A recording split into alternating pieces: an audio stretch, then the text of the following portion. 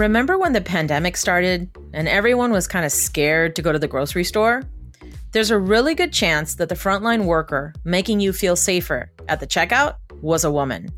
That's because more than 2/3 of the workers at grocery stores are women, and many of these heroines have amazing stories to tell, not just about their jobs, but their lives as well.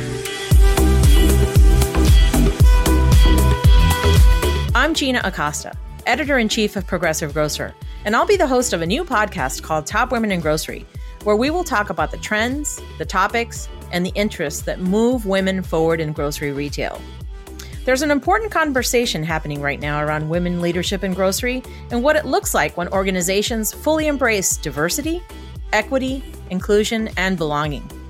Progressive Grocer's podcast aims to further that conversation by highlighting how women are making a difference in the industry.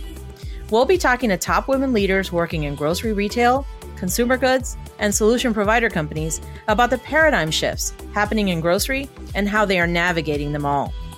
We'll hear from industry experts and thought leaders on work and careers about which changes are temporary and which are here to stay. We'll discuss the unique yet universal challenges that women in the grocery industry face and are overcoming.